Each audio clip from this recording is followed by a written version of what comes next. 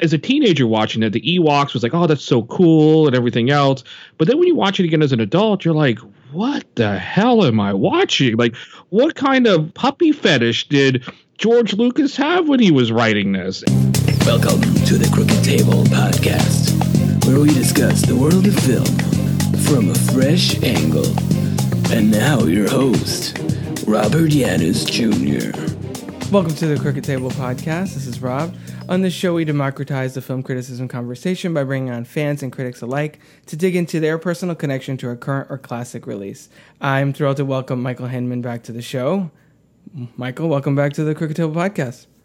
Well, thank you, Robert. This episode, we're continuing our months-long journey through the Star Wars saga. We're going to be talking about Return of the Jedi. So before we get to that, Michael, tell people a little bit who haven't heard our American Beauty episode from last year now, I guess, pretty much. Well, it was calendar year 2018, I think, that we posted that. Tell people a little bit about who you are and what you have going on and, the return of Alpha Waves Radio, which will be back by the time this is posted. Yeah, I've been a journalist for a very long time. You and I, we actually met as journalists on the job at a newspaper in Tampa. I lived in Florida for many, many years. I also, outside of the newspaper stuff, I also ran a website that was called Sci-Fi Portal. Then it later became Airlock Alpha. And then, everything went to video, so forget that. But now I live in New York City. I live in the Bronx, actually. I'm a newspaper editor here. And yeah, I last year I brought back Alpha Waves Radio, and it finished its first season. I thought it was a great run for the first season, but decided that some changes need to be done. So I took a little bit extra time in the hiatus, and I'm actually bringing it back August 13th, which is the 21st anniversary of when I launched Sci-Fi Portal.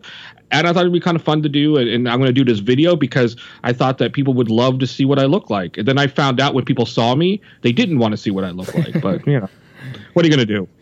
So talk about a little bit of the focus of the show. Are you changing the format or anything at all with the addition of video? Yeah, I mean, it's going to be different because I started, I didn't start radio, but back when I was a teenager, basically growing up, I worked at a radio station. I got to do a lot of radio production. And so doing podcasting is great because I can do that. And I'm a control freak, so I like to edit the crap out of everything.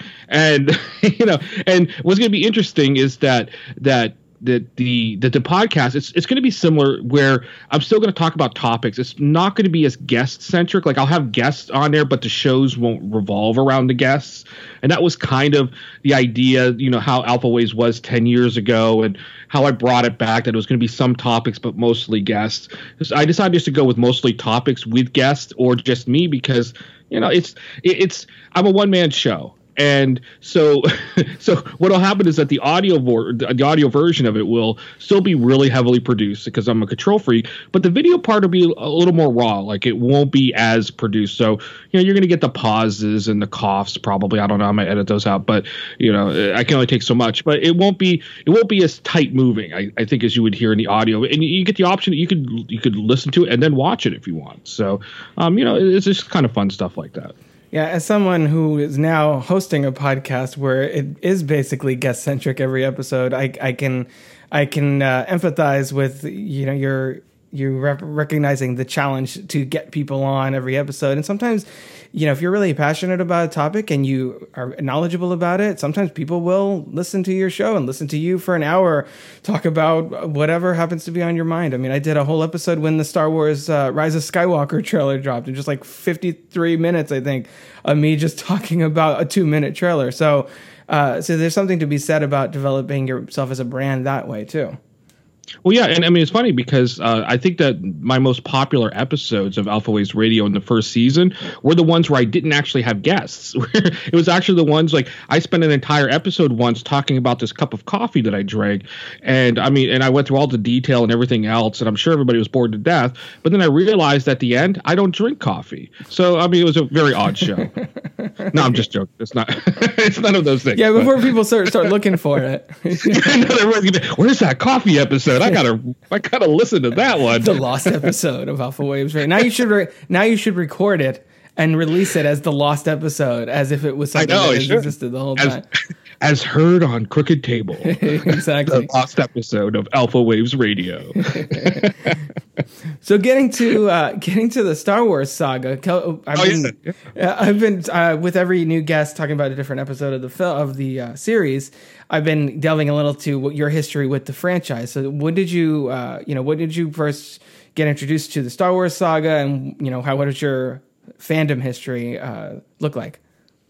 Well, it's really interesting because a lot of people don't, because I'm a Star Trek fan, and a lot of people think that you can't be both, that you can't be a Star Trek fan and a Star Wars fan. And, and I'm one of those people that's like, you can be both. And I always have been. And I mean, I think I've liked Star Trek more, but I mean, of course I like watching the movies.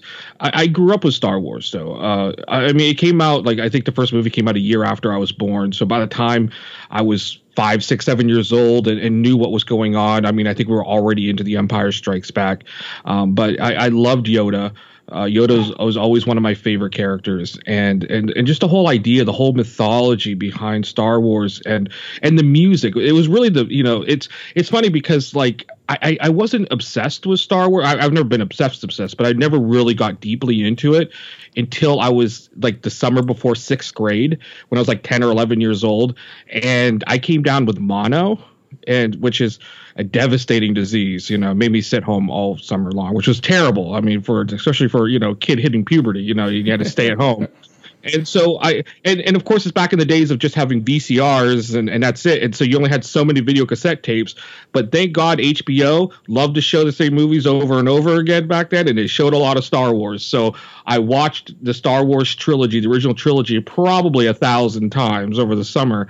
And it was, it got me through it. It honestly got me through it, where I was able to look at every nook and cranny of those movies. And what I loved the most was, and as much as I like the characters and the writing and the stories and everything, I think what really grabbed me was John Williams himself, the composer, because I never really thought about the music, that's involved with movie making or television shows. I mean, I was 11 years old, but during that time, it was just you kind of understood, this is Darth Vader's music here. This is Luke Skywalker's music here. Here's Han Solo's music. That everybody had their own theme, and that those themes, kind of followed them around where they went, and it was awesome. I wanted my own theme when I walked around. I wanted, when I walked into a room, all of a sudden my theme would come in, and everybody know it's me, but apparently it doesn't work in real life, and John Williams would not return any of my letters. No, that's fun. I'm glad that you mentioned not only John Williams, because he is really kind of one of the biggest elements of this franchise that has made it so huge. And Lucas has said many times that he considers the films kind of silent movies in a way. So it makes sense that the majesty of the Star Wars music would be one of your entry points into the franchise. Yeah, I mean, of course, the music's so iconic. There's just nothing. It's funny because, in 1998, I think, when they were starting to release some of the initial music for The Phantom Menace, back when we thought that might be a good movie, which is, of course, any time before it actually came out. I remember when the local radio stations in Tampa, the rock stations, released "Duel of the Fates," which was the big song that was playing with Qui-Gon Jinn and Ray Park's character. I don't like that movie. Yeah, Darth Maul. Yeah. You can tell I don't like that movie. I haven't seen it in a long time. Where they're fighting, but the music is amazing, and I would just sit there and listen to that song over and over again. And by the time I saw it actually play in the movie theater, it's just I was practically singing along with it.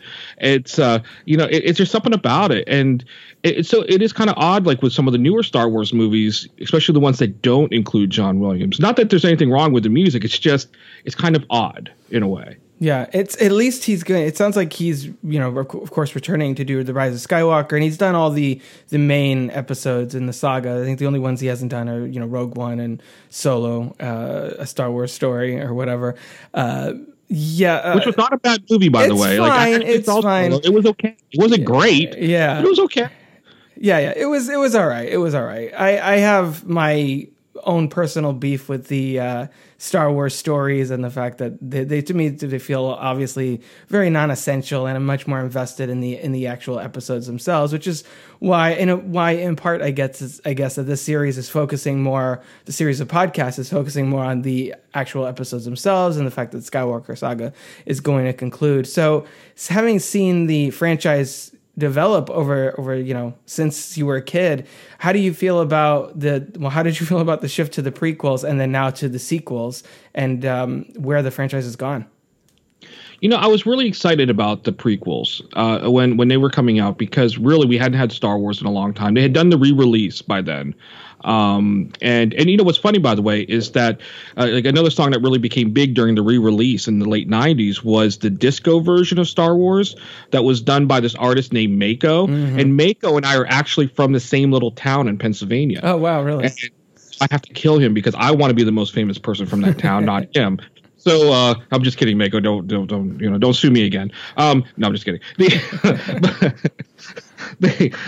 And so I was so excited, and when the trailer came out, and for Phantom Menace, it was like one of those things back when people would buy tickets to see a movie, and they weren't actually going to go see the movie. They just wanted to see the Star Wars trailer. Mm-hmm. So like the Star Wars trailer played, the people would literally get up and walk out. I never sat in a theater where that happened, but apparently that did. And so I didn't get to experience that myself, but I did go and see the trailer a lot. And that was probably one of the first videos I ever downloaded, because back then downloading a video took forever. And so, it probably took a good 2 to 3 hours to download the trailer. I even had the South Park version of it, which if you ever see the South Park version of the Phantom Menace trailer, it's funny. You have to watch it. It's really good. And but I was so disappointed. I just felt like as Phantom Menace was running through, that the characters were annoying. What they were doing didn't make sense. Like, oh, hey, you two strangers coming into my town. We're all slaves. But hey, go ahead, take my 10-year-old kid with you. That's fine. Yeah. See you later. I felt like it was all like to make a video game half the time and not really to tell a story. And it was just, I wasn't impressed. I thought that it ended fine. Like, it was okay when we got to the end of the prequel trilogy, but I'd be happy never to see them again. But again, I'm also a purist when it comes to these new, to the Star Wars franchise, where, I really loved Luke Skywalker. I really loved Han Solo. I loved Princess Leia. And so, and despite some of the flaws that were in the last movie, I still enjoyed it. I still loved it. And all of these outings where we can get, this group of people that I don't think I could be excited again until we get the New Republic, or the Old Republic, really. I keep calling it the New Republic because my brain wants to keep saying, "Oh, new movies," but I'm super excited about the Old Republic because I'm a big fan of the Old Republic, of that genre, of that part of Star Wars. And it gives the franchise, I think, a change of pace that it really needs after focusing so much on the Skywalkers and Luke and Leia and Vader and the legacy of all that. I think it by setting it thousands of years before these movies, right? If it's following what the games did, it'll be like about 3,000 years before. Yeah. And things that people think like, oh, well, what about all the space fight, everything? It's like, you just have to imagine that people have reached the peak of their ability to do technology, and you stay there for a while. Like you don't really, like, there's no more new iPhones coming out. You're already at the best one, right. and that's really where they are. Like, you still have all the things that you have 3,000 years later. But society's different, because the Sith still exist, and you have all of these wonderful, beautiful stories. Like, I wasn't never a big game player, but I played Star Wars: The Old Republic, the MMO. And I would play it religiously, and I made a ton of money on that game. Damn it, I should go under because I probably have like 300 million credits that I could probably spend on shit now. But the stories were so much fun, and everything about it was so great. And I used to always say, like, why don't they make movies in this universe? And now they are. Yeah. So they listened to me. Yeah, finally. It took them long enough. They listened to me. They're like, oh, yeah, that's what Mike said. That's what we should do. Yeah, so it'll be interesting to see what the future brings. And, I think it's fitting to have a conversation about what the franchise is going to bear going forward, since what we're talking about was what we thought for a long time was going to be the end of the franchise. And we didn't technically get a sequel to this film until, 30 years later, picking up this story. So... obviously, this episode, we're going to talk about Return of the Jedi, Star Wars Episode 6. Here's a little bit of the trailer right now. Return for the climactic clash between the forces of good and evil. Return to a galaxy far, far away. Return of the Jedi.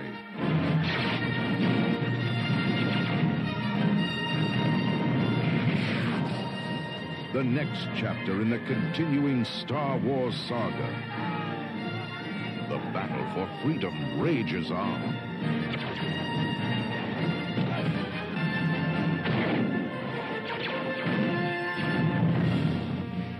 The heart of a hero. The courage of a rebel. The strength of a leader. The loyalty of comrades. The power of the Force. The cunning of the enemy.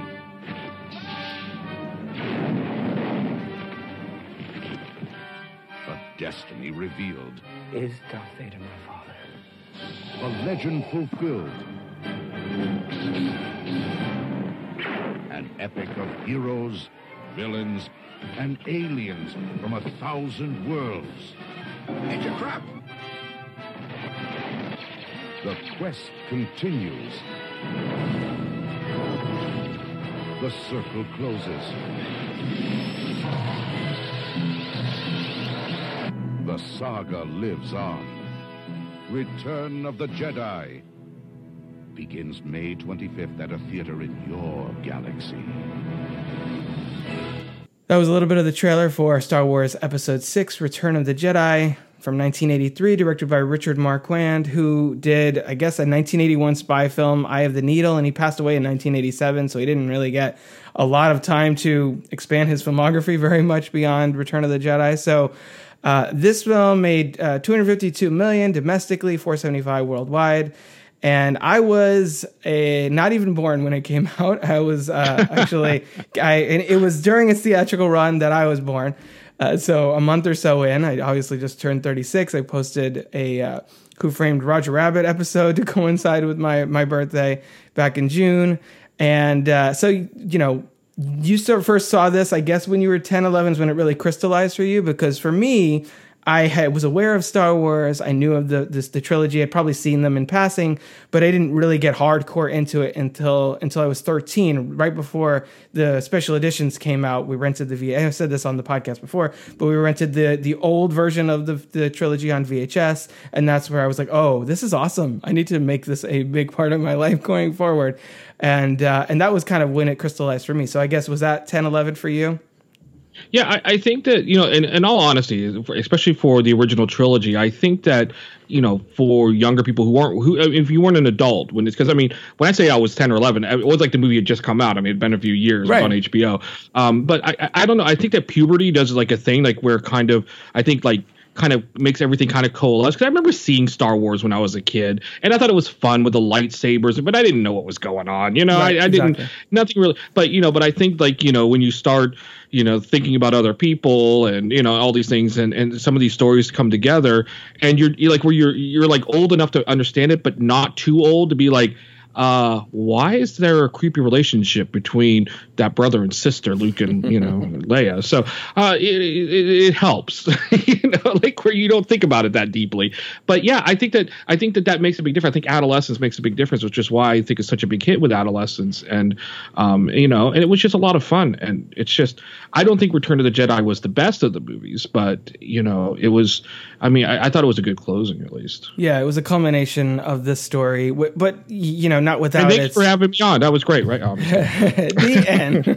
Yeah, the end. I already talked about the ending. Okay, we're good. No, it was a culmination of the story, and not without, you know, I think some pretty significant little plot holes and obvious tying of bows. Where I think I did some research, and Lucas was just like, yeah, I just wanted to finish it off there. So we kind of rushed right through the Skywalker, like Luke's sibling, and then there is another and all that, which we'll get into. But with this movie, I feel like it really got stuck in the middle between being a proper sequel to Empire Strikes Back, in that, like, up to that same level where that film feels like an adult movie, not like XXX rated adult movie. Oh, I don't know which version of Star Wars you've been watching. There are Star Wars movies like that, I'm sure. But you seem to be very knowledgeable about this, Robert. I'm assuming Not that I know anything.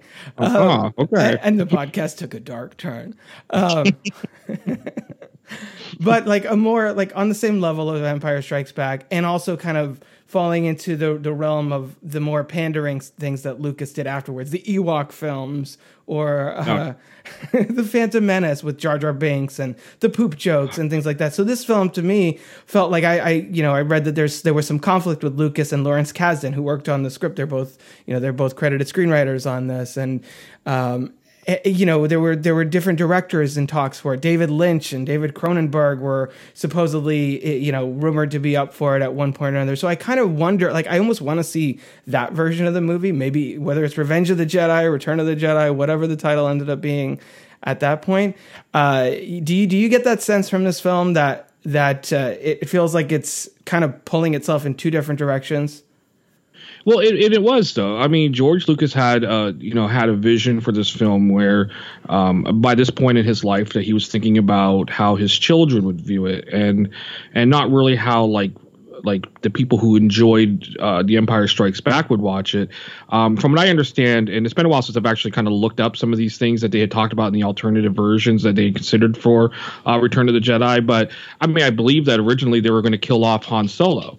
And which I think would have been actually what they should have done. Yeah, I was not that I want to. I mean, I don't think they should. Not that I didn't like Han Solo, right. but when you look back at that story and the path, I mean, he's that character that should have, that in order for him to really come through would have been to make that last sacrifice, and that it would be something that would be major, that would be heroic, that would really, complete his journey, from being just a smuggler who just wants to make money to somebody who really did something because it mattered, and I think that we were robbed of that. Luckily, we weren't robbed of having Han Solo come back in a later movie, but which was awesome. I mean, and it just felt like we were just trying to get cutesy and everything else. And for what had been, for a film that really took itself very seriously, for a franchise that took itself really seriously, the film didn't seem like it did. Yeah, no, I 100% agree with everything you said. To speak on Han Solo for a moment, Harrison Ford famously was, trying to get Lucas to change the script in that direction, saying, "Hey, this guy, he's got nothing, he's got no one, he doesn't have a mother, a father, whatever. Let's add some gravitas to this final installment of the trilogy." And then, of course, came back 30 years later to be like, "Hey, JJ, remember what I said to George? Double that. Let's make that happen here." So we still got him.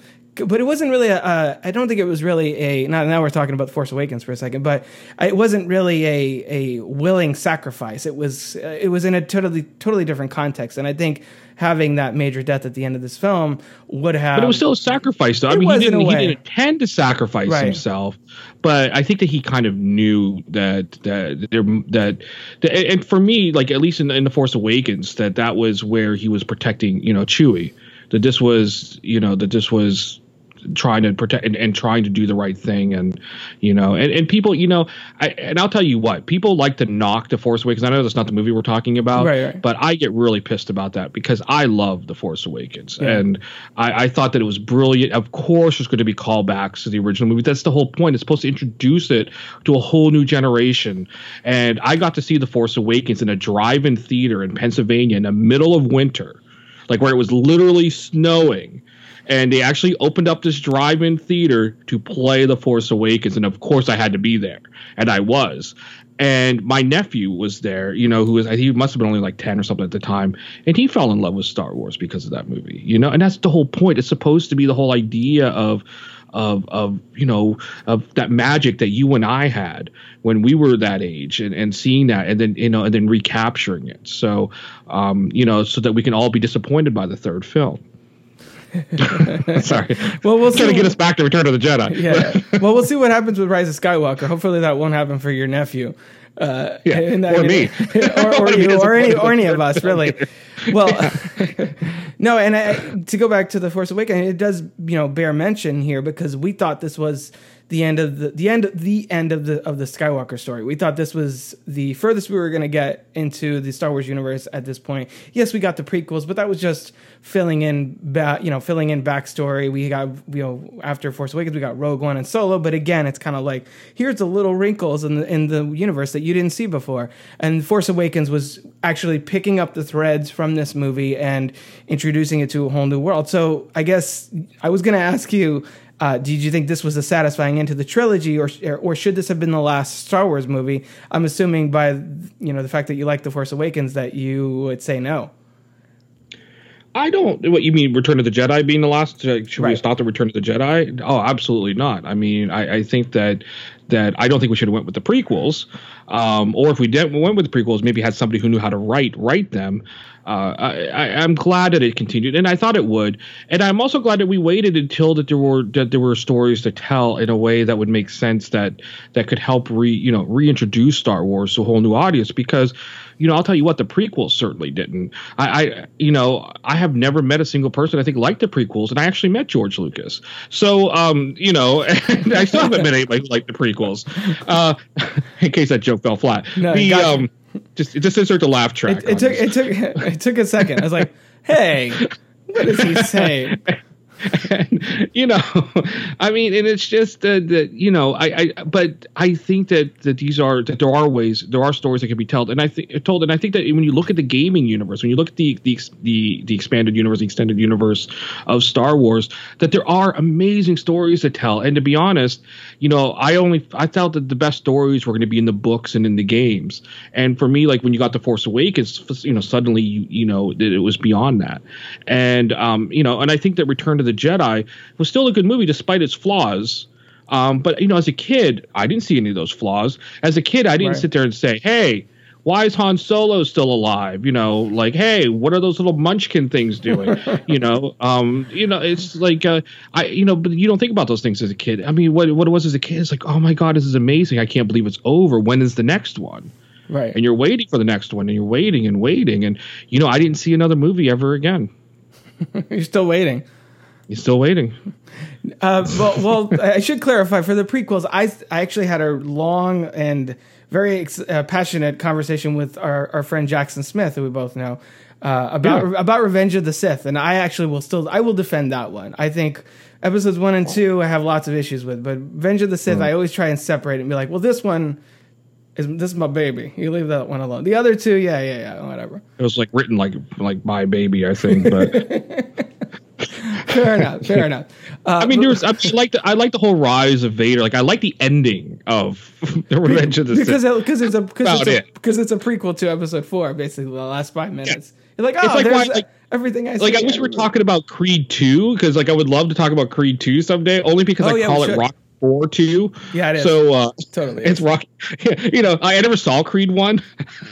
But I saw Creed 2 because I saw Rocky 4. So it's like, oh yes, we finally got the sequel to Rocky 4 that I always wanted. But anyway, that's a whole different podcast. You had an opening crawl to Creed 2 explaining what happened in the interim. You could pretty much pick it up from there and be like, oh, and Apollo Creed had a son who's also a boxer, and blah blah blah, and then you're back into it.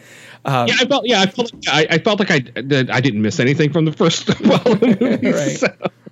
But anyway, but yeah, I just, the Star Wars franchise, it's, and the thing is that you're going to have people who aren't going to like stuff. And we're all very critical of stuff. And, and none of us want George Lucas to be near a typewriter ever again. But, but the Star Wars franchise, I mean, everything about it is just that, especially Return of the Jedi, it did so much, I think, for science fiction that, science fiction didn't really blow up in the 80s, but it didn't die. Mm-hmm. And it had a chance to at least find some sustenance that, yes, it was basically Star Wars or nothing. Throughout the 80s, because the Star Trek movies weren't really doing all that hot except for Star Trek 4. But, you didn't really have a lot of other choices, but at least that it kept those ideas going that, yes, science fiction can indeed be successful. And I think it's because of that you got Batman in 89, that you got, a decent Star Trek movie once in a while, that you started seeing some of these other franchises in the 90s, like Independence Day and stuff, start to pop up. They're not superior films, but it was still nice that to have these things come together and keep that genre alive. Yeah, I mean, and it's funny too because the original Flash Gordon serials were a big inspiration for George Lucas, and then Star Wars came out, and then they're like, "Hey, guess what? We're making a movie of Flash Gordon in 1980." Yeah. So it's kind of cyclical in that way, and yeah, obviously this film was huge for the genre, huge for visual effects. It got a Special Achievement Oscar for that, and the combination of practical effects and kind of reaching the up to that point in time cutting edge technology for this kind of storytelling. But I mean, I agree with you with the narrative side of things. What really always frustrates me about this movie is you have that it's a classic episodic structure. Everything you can basically divide this movie into like 3 40-minute and roughly 40-minute segments. You have the Jabba's palace thing at the beginning, which is a lot of fun, tying up loose ends from Empire.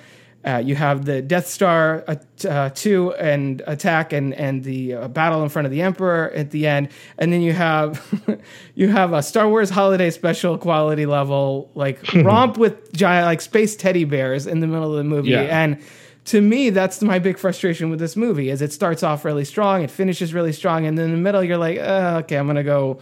Make a run and go get some food or, clean my house for like a half hour, 50, 45 minutes. And I think that's what really frustrates me with watching it is that they talk all the time about screenwriting and how it's always act 2. There's a big struggle. It's the big problem area just to get from point A to point B. And I think this movie is one of the most obvious examples of that.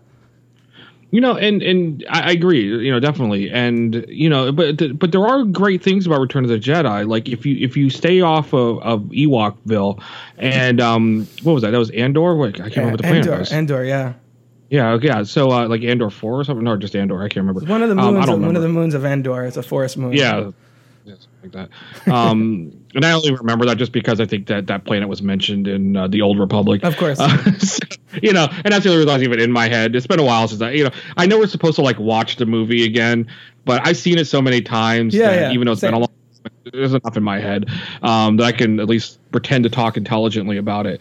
But what I loved is that was and probably the part that I would spend so much time on would be with of course was Luke up with with the Emperor and with his father and that whole dynamic, and especially how beautiful it was, the way that it was shot, the music as it's playing, like especially when you really get that fight with Darth Vader and Luke Skywalker, the way the music's playing, that the visuals of the sets that they're on.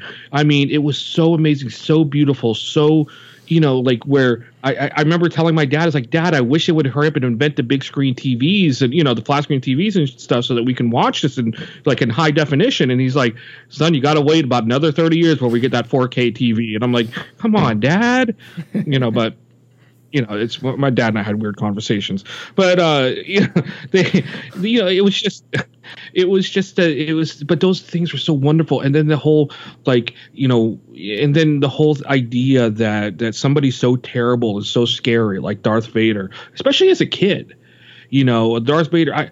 I remember, and this has nothing really much to do with it. I remember when I was probably 7 years old, maybe 6 or 7 years old, my older brother, my older sister took me up to the high school in my town. And there was some kind of a magic thing going on, some kind of a cool magic show that was happening in the auditorium. And I don't really remember the magic show, but I remember though is at one point, everything goes black.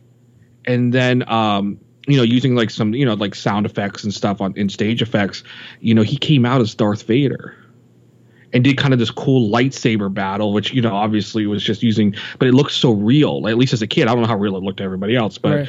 And I remember being scared shitless. I was so scared. And I mean, I was shaking the entire way home because he was so scary.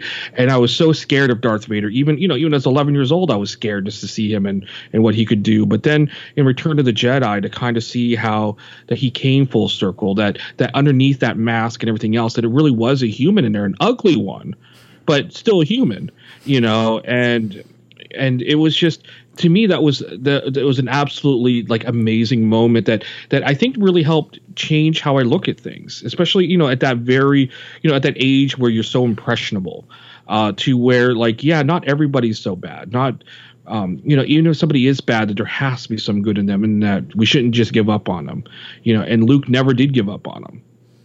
Yeah, I mean that's the whole thing throughout this movie. He's like, "Oh, I know there's still good in him," and Vader gets redeemed at the end, and it's also one of the more interesting aspects of this trilogy, I think, in a way, is that Vader comes sweeping into what is it, Tantive 4, is the ship at the beginning of A New Hope, and he's this fearsome figure, and dun dun dun, the music swells, and everybody is like quivering. He's choking people all over the place, and then throughout the course of the franchise, you realize that he's actually, in a way, kind of a victim of the Emperor himself. There's someone so much worse behind the curtain who actually is pure evil, and Vader is really humanized by the end of this film. And I think one of the other strongest aspects of this movie also is Ian McDiarmid coming in here as Palpatine, and how much of an impression that he makes as that character, who's also, I mean, you mentioned Yoda earlier, but the Emperor Palpatine's always been one of my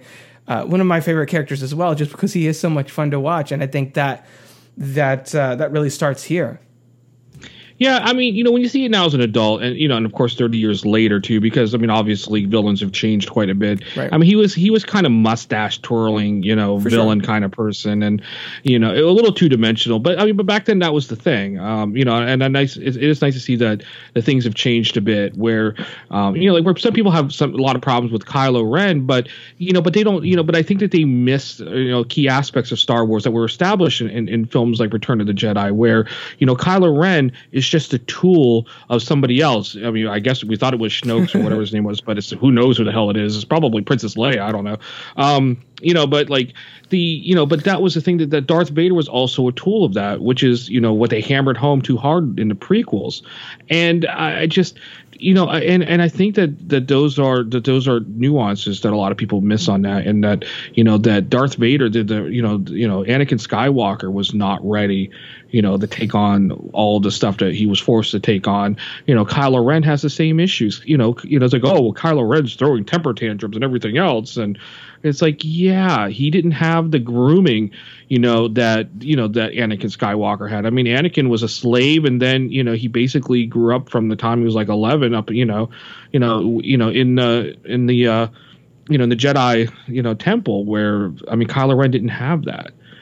He had a much different existence, and he's a lot younger than what Anakin was, and and it's just and there's a lot more baggage that's on with that, and I don't know. I think that a lot of people miss some of these things that I think were like really key elements that were well established in Return of the Jedi, and those are the kind of things that do make the movie watchable even today. I do think there's something to be said, obviously, for a complex villain, and I think that's why Kylo Ren is such an interesting character, and why Darth Vader is such an interesting character, because you see over the course of their respective films that there is a struggle inside them, that Kylo Ren is torn between the light and the dark in the same way that in this film Vader is. He even says to Luke at one point, Luke's like, come on, we can, I'll save you. It's not too late for you. And he's like, oh, it's too late for me, son. He's like, you just forget about me, basically. It's like, I can't come back from this even if I wanted to. He's like, I killed all these younglings. Didn't you see Revenge of the Sith? Yeah. Which, by the way, they don't do in the Star Wars part. And I saw that. It's hilarious. Another thing I thought was kind of odd, as I was watching, Return of the Jedi, is that when you watch it and you're listening to Darth Vader, and it's like, he sounds an awful lot like Mufasa. I know. And it's very odd. It's like I keep thinking he's going to say Simba, like Simba, but then he does it. He's like Luke. It's like, no, Simba. This is CNN. That was, by the way, if you never saw the James Earl Jones version of where the episode he guested on The Simpsons, like way back in the beginning of The Simpsons, like he played some kind of jazz player or something that Lisa, like was like totally enamored with, and James Earl Jones played his voice, and he dies, and and so like Lisa's all upset. And, but his head kind of pops into the clouds, and he talks to her, and she's like all excited. And then like soon after they're done talking, all of a sudden, Mufasa's head shows up in the cloud next to it. It's like, and he starts talking in that voice. And then it's like Darth Vader. And then at the very end, it's James Earl Jones's head saying, "This is CNN." It's so funny. It's one of my favorite James Earl Jones moments. Well, second favorite James Earl Jones moment. The first one is when the guy who assassinated Martin Luther King, when he died in prison, it was like James Earl Ray or something. And I was listening to a radio station in Tampa, and they went on for like 20 minutes about how great, he was as the voice of Darth Vader and everything else. And it's like, no, that's James Earl Jones, not James Earl Ray. Those are two totally different people. Yeah, very different. I mean, that's the wrong person you want to be confused with. But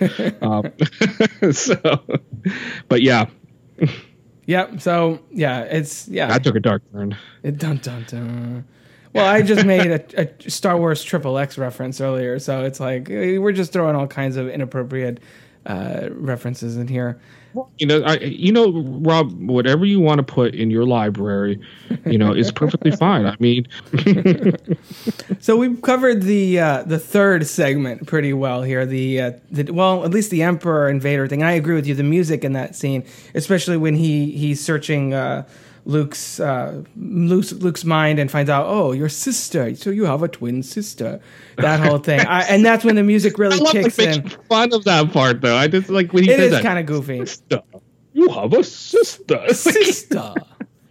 Just, I don't know why that makes me laugh. It is kind of funny the way he says it. And let's watch that scene right now. Oh wait, I'm not in charge. Sorry. No, it's your show. I'm sorry. Sister. So you have a twin sister. Your feelings have now betrayed her too. Obi-Wan was wise to hide her from me.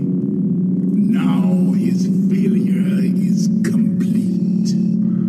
But there's the whole attack on what ends up being the second of 3 air quote Death Stars over the course of the saga. We mentioned Force Awakens, which it's basically, Han Solo even says, "Oh, so it's bigger."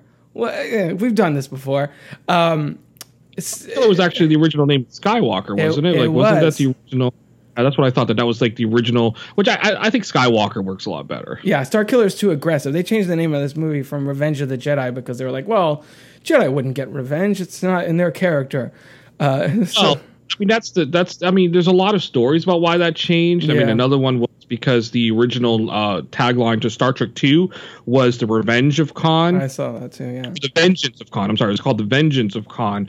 And so, but it seems like both studios decided to change their names, like not realizing, I guess, Yellowstone was changing it too. So, so Star Trek went with the Wrath of Khan, and and then Star Wars went with the Return of the Jedi, which I think Revenge of the Jedi would have been pretty cool, actually. Well, the Sith are more likely to get revenge, so I guess they just saved the revenge for later at that point.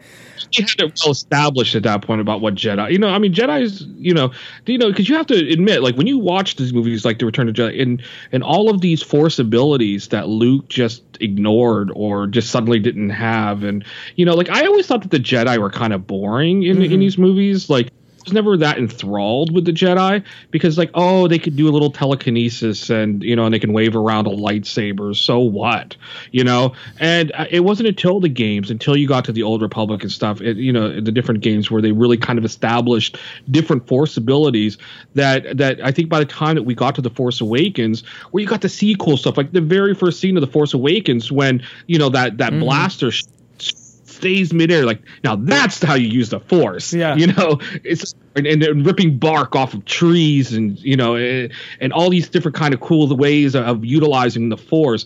That's where the Force became really cool for me. It didn't really, it wasn't really well developed and by the time we got to Return of the Jedi, it took a little bit. Well, at this point in this trilogy, you have 2 Jedi who are kind of on their way out and one that is still learning how to be a Jedi. So there's not a lot of opportunity in there too. Fine with that. Obviously, that works with the story, but it's just more about character development and stuff, but it's okay. They did what they did, what they intended to do, and it was perfectly fine. And it opened the door to allow, broader interpretations. And I'm so grateful for stuff like that. One of the ways in which I think this movie does kind of a disservice to the trilogy is that it does feel like they're shoehorning in resolution where it didn't naturally fit. I mentioned a little earlier that Lucas was just kind of like, let's just end it now. I don't know. I don't want to do any more of these. I got other things I want to do, but not really for another 16 years until I go back to this again. Or I guess he meant producing Howard the Duck. But they had like this whole military apparatus, this whole like, empirical government. Yeah. But, oh, look, we just lost the emperor and we lost our thing. We got nobody else to replace him. So I guess you can have it all back. I mean, it's kind of silly. Like, no, it's like Scientology. Somebody else will step up, you know? Which is why it makes sense in The Force Awakens, when you find out like 30 years later, like, oh, no, the Empire didn't really just go away. They just redesigned themselves into the First Order. They even kept the same outfits pretty much. Brilliant, but that's brilliant, though. In that sense to me, like, and that's a lot of the things that I loved about the Force Awakens. I know we're not supposed to talk about the Force Awakens. Well, it's hard not to. This one ties right into it. It is. I mean, because it's basically the sequel to it. Yeah. And or the sequel that's a prequel to the Force Awakens. But that's what I loved about like how they were able to bring all of this back to move us 30 years, or we had 30 years of, hey, life isn't too bad kind of thing, but that the Empire never actually went away, and that all it did was just become different and harder to fight, and that somebody would bring this all back together again.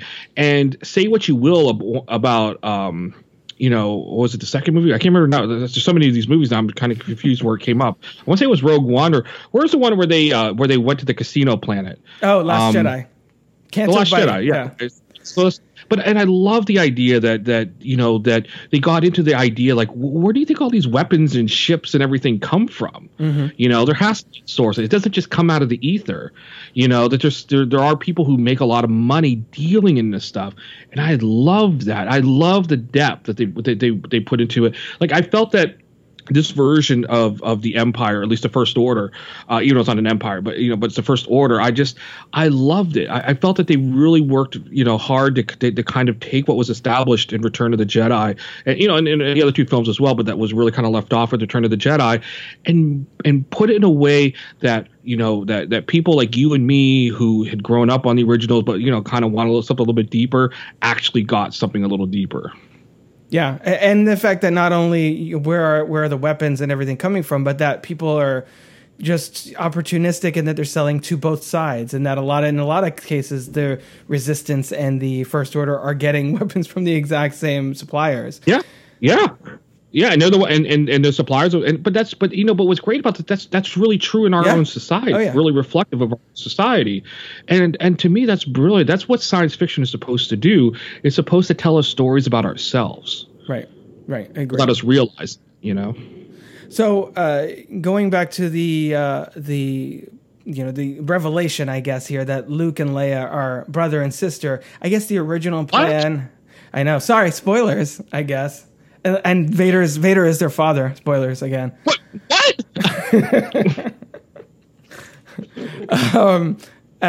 So I guess the original plan was that Luke had a sister that we never met, and I think they were supposed to introduce a different character down the line. But again, they just well, we have Leia sitting here, so let's just rope her into this.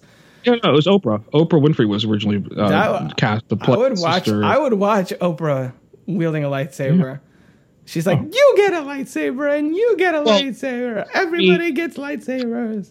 She had Stedman, holding a lightsaber because she doesn't do her own. That's true. She's not going to carry her own lightsaber. Is it Stedman? I don't know what her fake husband's name is now. Yeah, Stedman.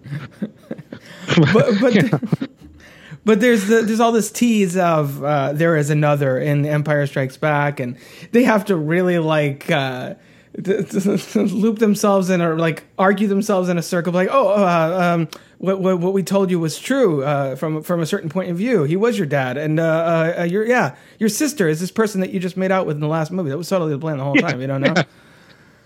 Welcome to Game of Thrones. And by the way, that scene, the kissing, the makeout scene between Luke and Leia inspired George R.R. Martin. So see, it all goes full circle. It does. Do you think that the Skywalker lineage and the twists therein, do you think that it works in this movie, or it's just kind of okay, whatever, sure? there's a great line that I love to make fun of that was in Star Trek Voyager, in the final episode of it, which I know has nothing to do with Star Wars, but hopefully there's a Star Trek fan listening.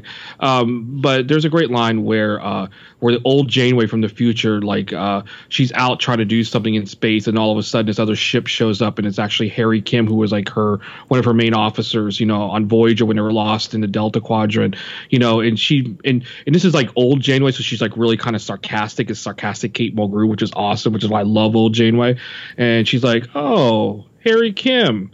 And they say space is so big, and I like to make that joke a bit in New York, like where it seems that in New York City, we're 8 million people here, but yet we seem to run into people. Like I seem to run into people out of nowhere that I know, which is odd because I haven't lived here long enough to really know that many people, but I'm still doing it. And of course, I crack the jokes like, "Oh," and they say New York is so big, and and so it's just. But what happens though when you make everybody kind of related to each other or somehow interconnected with each other, it makes you think that the entire universe is just these characters, that there aren't others out there. Mm-hmm. And I get that it's satisfying for audiences to be like, "Oh, look, they're brother and sister, how sweet, now she can go and boink Solo." It's just it's I understand that's kind of what they want to do, but it's I don't know, were people thinking that Rey is going to be like Luke Skywalker's daughter or something. I hope she's not. I hope that the story that they gave us about her in the second movie is the actual story. Yeah. That she's not related to anybody. She didn't know anybody. And yeah, now she happens to run into the Millennium Falcon and all this other stuff and fall into all this stuff. But that's fine. That's the Force. I'll let that be the Force. But but I don't want her to be related to anybody. I don't want I get that it's fun to do those twists and turns, but that's great in the 80s. But I hope in 2019 or whatever year it is when this podcast airs that that it'll that it's a lot different. Yeah, it makes the whole story really insular, which is why I'm glad that they're ending the Skywalker saga here, and so that they can open it up so much. And not only that, it creates all kinds of weird conflicts with the prequels, where the whole story of the prequels is like, "Oh crap, how did those people fit together? How did that happen? I need to figure that out." Where he has to reverse engineer the story as opposed to letting it flow organically, where little details, and obviously I'm nitpicking, but that's what Star Wars fans do best, obviously. Of course. Leia remembers her mom, where in Revenge of the Sith, Padme dies before, as Leia is born, pretty much. So there wasn't a whole lot of time that they spent together where they would remember that. And the way that all these people fit together, I think I agree with you. It works for the story, especially the big "I am your father" moment in Empire. Obviously, is one of the best movie twists of all time, and had such a profound effect on younger viewers that Lucas heard from a child psychologist that, "Oh, I should probably put a confirmation scene in this movie so that people will actually accept it. Little kids watching these movies will actually accept, no, Vader is his dad. It wasn't a lie. It wasn't a trick. It wasn't a trap," as Admiral Akbar would say. It's been satisfying for this film, but it's also kind of the Lost effect. That after a while, everything on that show is just like, okay, now this person was sitting across from this person during this. It's like, really? It's like how many times it starts to get really, I don't know, convoluted after a while. So it's nice that Rise of Skywalker will bring that to a crossing my fingers, hopefully satisfying close, and let us do something new with this franchise.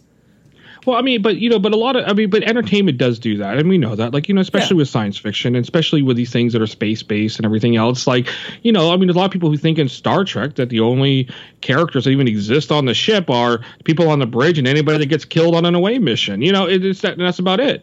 And that's why I like that even in the Star Trek franchise that they're really working hard to do things like the lower decks, and and that even Discovery, instead of going by the perspective of the captain, that we go by the perspective of a criminal kind of thing, and of a person, and at least in the first season. And it's a great different perspective, and it actually allows you to see that things, like what's going to be funny, like this the one Star Trek series that they're working on called Lower Decks, from what I understand, that it'll be just about the lives of these people who are basically working in that, in like the grungy parts of the ship, where the ship itself is all going through these adventures, and you'll kind of see bits and pieces of it, but it's in the background. Like some crazy alien doing some weird thing to the ship. It is kind of a background story for them. Like they're like living their own lives, which just sounds absolutely hilarious to me. Just thinking of that. But is that really a thing that they're actually doing? Yeah. Wow, oh yeah. It's called crazy. Lower. Yeah, you got to look it up. The concept to it sounds fantastic. I can't remember the people who are behind it, but they're big names that are behind it. Sounds fantastic. Like it just sounds so cool that I don't know if that's the animated one or if that's or that's a live action. I can't remember. I think it's animated, but but it's like, but that's what, I want Star Wars to be. And that's why I'm very excited about the Old Republic concept, because I think that the Old Republic lends to that more, I don't know if they would go with the Darth Raven era or if they would go after that, because like in the games, like the Knights of the Old Republic is the Raven era. And then the MMO is like 150 or 200 or 1,000 years or something later, something like that. The personalities that you get in the droids and such, like the stuff that we saw in Rogue One and that we saw in Solo with these, sassy droids. A lot of that came C-3PO was kind of sassy, but not like the assassin droid from the Old Republic, who's hilarious, who you could just sit there and just watch him speak all day because he's just so funny. And how dedicated he is just to killing everything, and and that he kind of gives you odd looks that a droid can give you because you don't like to kill too. It's like, what's wrong with you, meatbag? And it's just, I don't know. I like the fact that there doesn't that you can be in the Star Wars universe, not be a Skywalker, not be a Solo, and not be an Ewok. Yeah, well, I think it's fitting that you mentioned Ewoks, because other than the fact that I like that the Battle of Endor is basically it's just technology versus nature is essentially what you could read into the Empire versus the Ewoks. But other than that, I don't really have a whole lot to say about the Ewoks. So I feel like we're kind of reversing through the three segments of the film. We talked really heavily on the Death Star Emperor stuff, breezing past the Ewoks. And I hope that that's the case with the franchise going forward. What I don't get about the Death Star, by the way, is that you have the ability to rebuild something so massive and do it so quickly, but you can't fix the stupid flaw. Like, what the hell? You have a chance to do it over again and you can't fix it. I don't get it. But, it wasn't even it wasn't even finished being constructed either. That's the thing. They're like, it's fully operational, but they think it's not done. We got them on the ropes. Which is pretty cool. And to bring back the Death Star makes sense. But but I just like that it's so it's so beatable by some stupid air vent. But but I guess it makes sense that you're so powerful that you don't think about those little things that can get you in the end. Well, and Rogue One fixed that plot hole in a kind of interesting and creative way. That was deliberate. Yeah, I love that. That was one of the best elements of that film, is that they're like, with these little spin-off Solo things, Solo, no pun intended, we can actually address little plot points and little things and fill in the gaps, so to speak. See, I liked Rogue One, and I know they rewrote the ending quite a bit. Like, even the original trailer doesn't match the movie at all. Yeah. It's like I'd like to see what that movie was like when you see that trailer, because I didn't watch it when I saw Rogue One. But I loved Rogue One, and I loved that it was a lead into these films, and I thought it worked. Like, I was in it. I liked the characters. I liked what happened. I could watch it again. I really enjoyed it.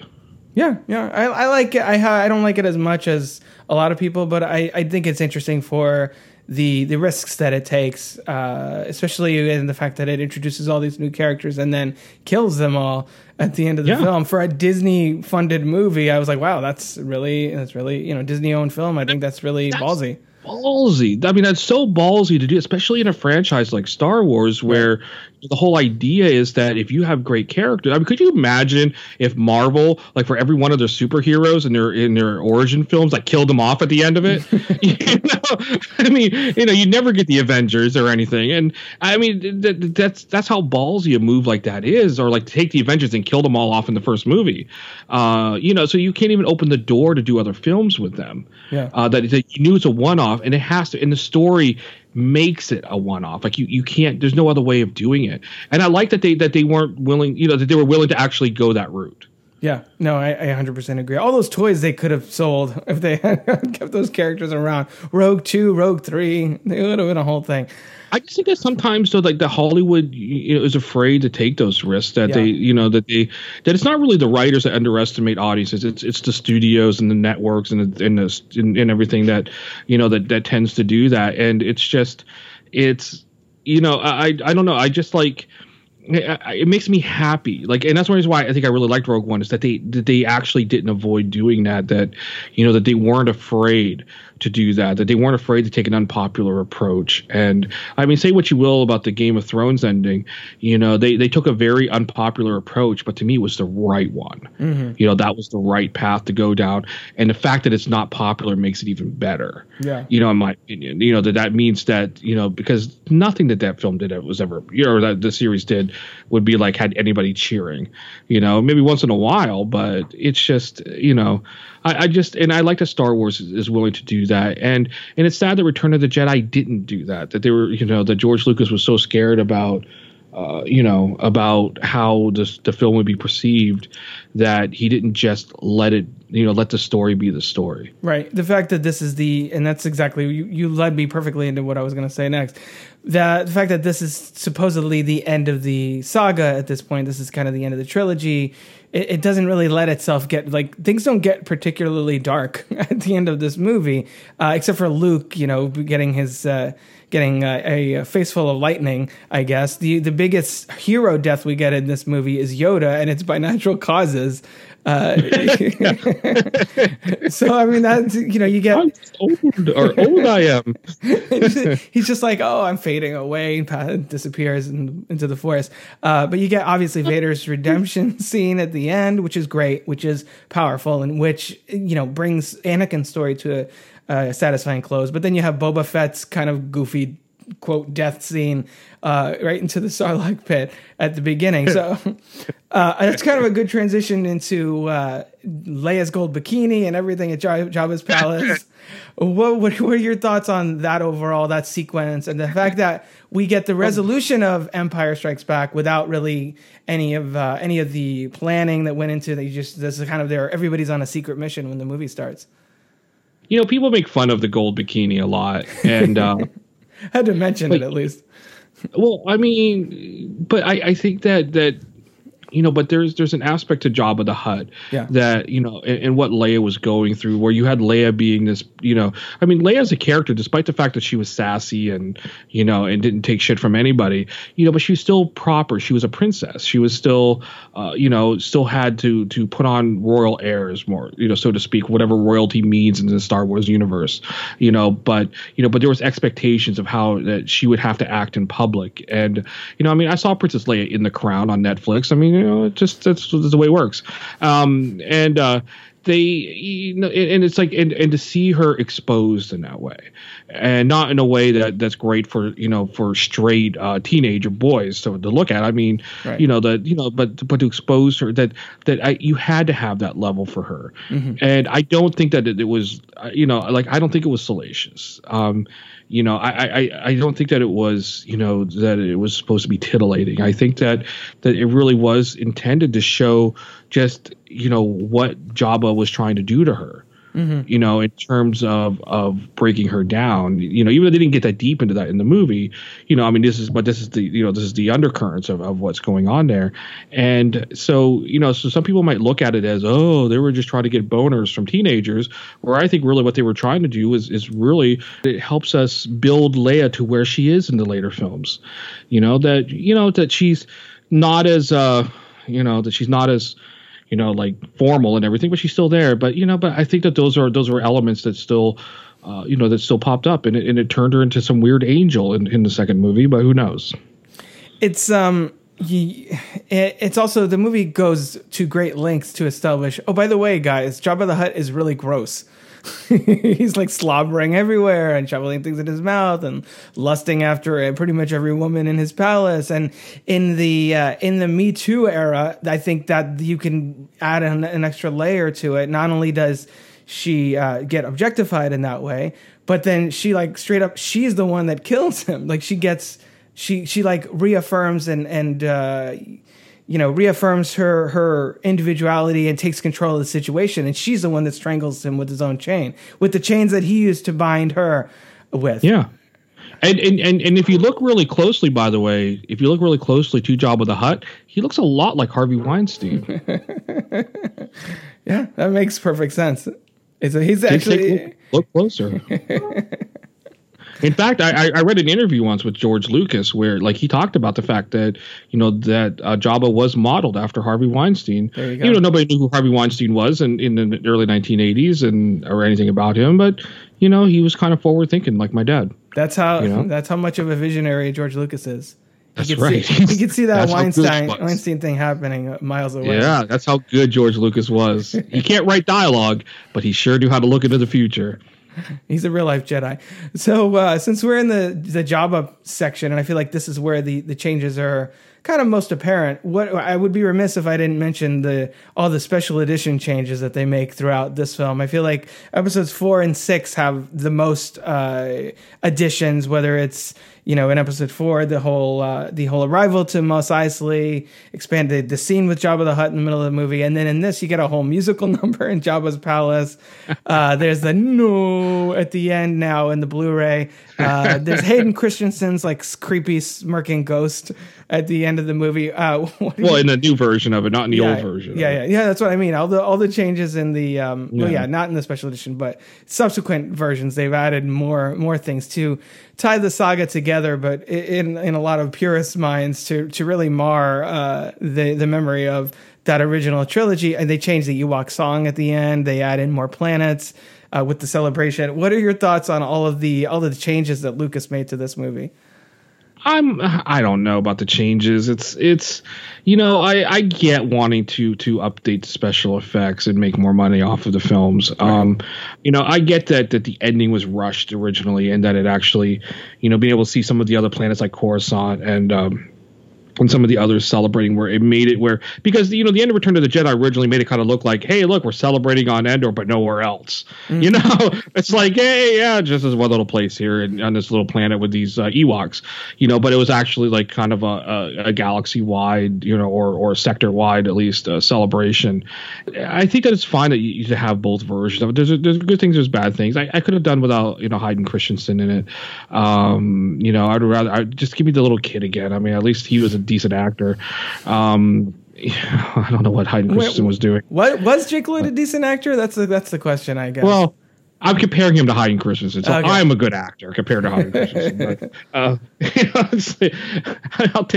I would take Donald Trump acting in that scene. See, now you've gone too far. Yeah, he can play Jabba the Hutt. Then he could be the Weinstein replacement. Jabba wasn't orange, but let's not go overboard.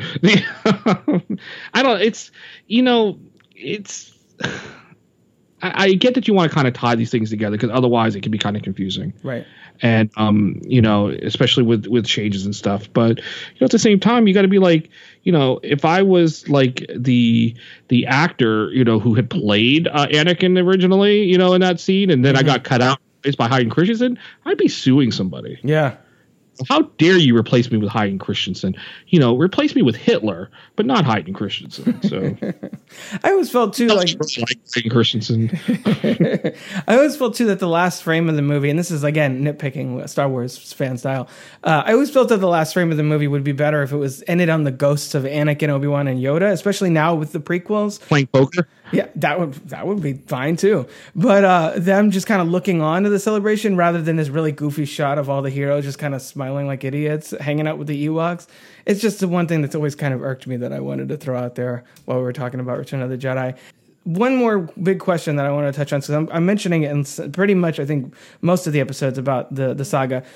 I feel like the Rise of Skywalker is really going to deal with the question of balance of the Force and what that really means. I think The Last Jedi hinted at it really well, that maybe it's not having people that are all Jedi or all Sith or all good or all bad, and it's more about finding that balance within yourself. The fact that Rey is kind of tapping into almost both sides in a way that kind of Kylo Ren is too, sort of torn between the middle. What do you weigh in on the whole balance of the Force issue? And do you think the Force was brought into balance in this movie, or do you think that's something that JJ, I guess, still has to tie up? Well, I mean, that prophecy is so convoluted. Yeah. You know, I mean, and it's, you know, and I guess they have to focus on something, you know. But I mean, the thing is that, you know, Voldemort and Harry, I mean, you know, they both have kind of the same wand. Oh shit, sorry, wrong franchise. You know, that was another balance of the Force kind of thing. Another chosen one narrative, basically. Yeah. I mean, you know, but no, seriously. But, you know, the thing is that the machines did take over, and Neo, you know, is the person that, damn, that's not it either. The thing is that Frodo and Sam just need to get that damn ring down the volcano, and like, we'll all be done with it. You know, but, you know, what I think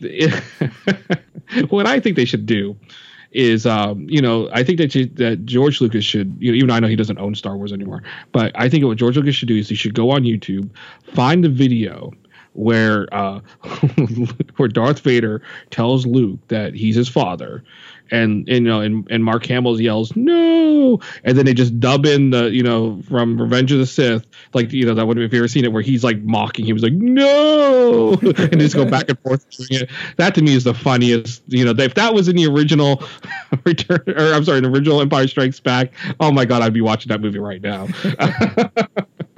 Yeah. What was your question again? I don't even remember. Well, you were saying about the prophecy with the balance of the Force. You could read that different ways. Like, you could say Revenge of the Sith. Well, technically, he brought it into balance because now there's 2 Sith and 2 Jedi. Or is bringing balance to the Force. Well, now there's no more Sith. It's all Jedi, which to me doesn't feel like balance because now there's just Jedi and no Sith. It's like the two extremes need to, like, instead of trying to bounce back and forth between all good, all bad, let's just find that gray area and live in there.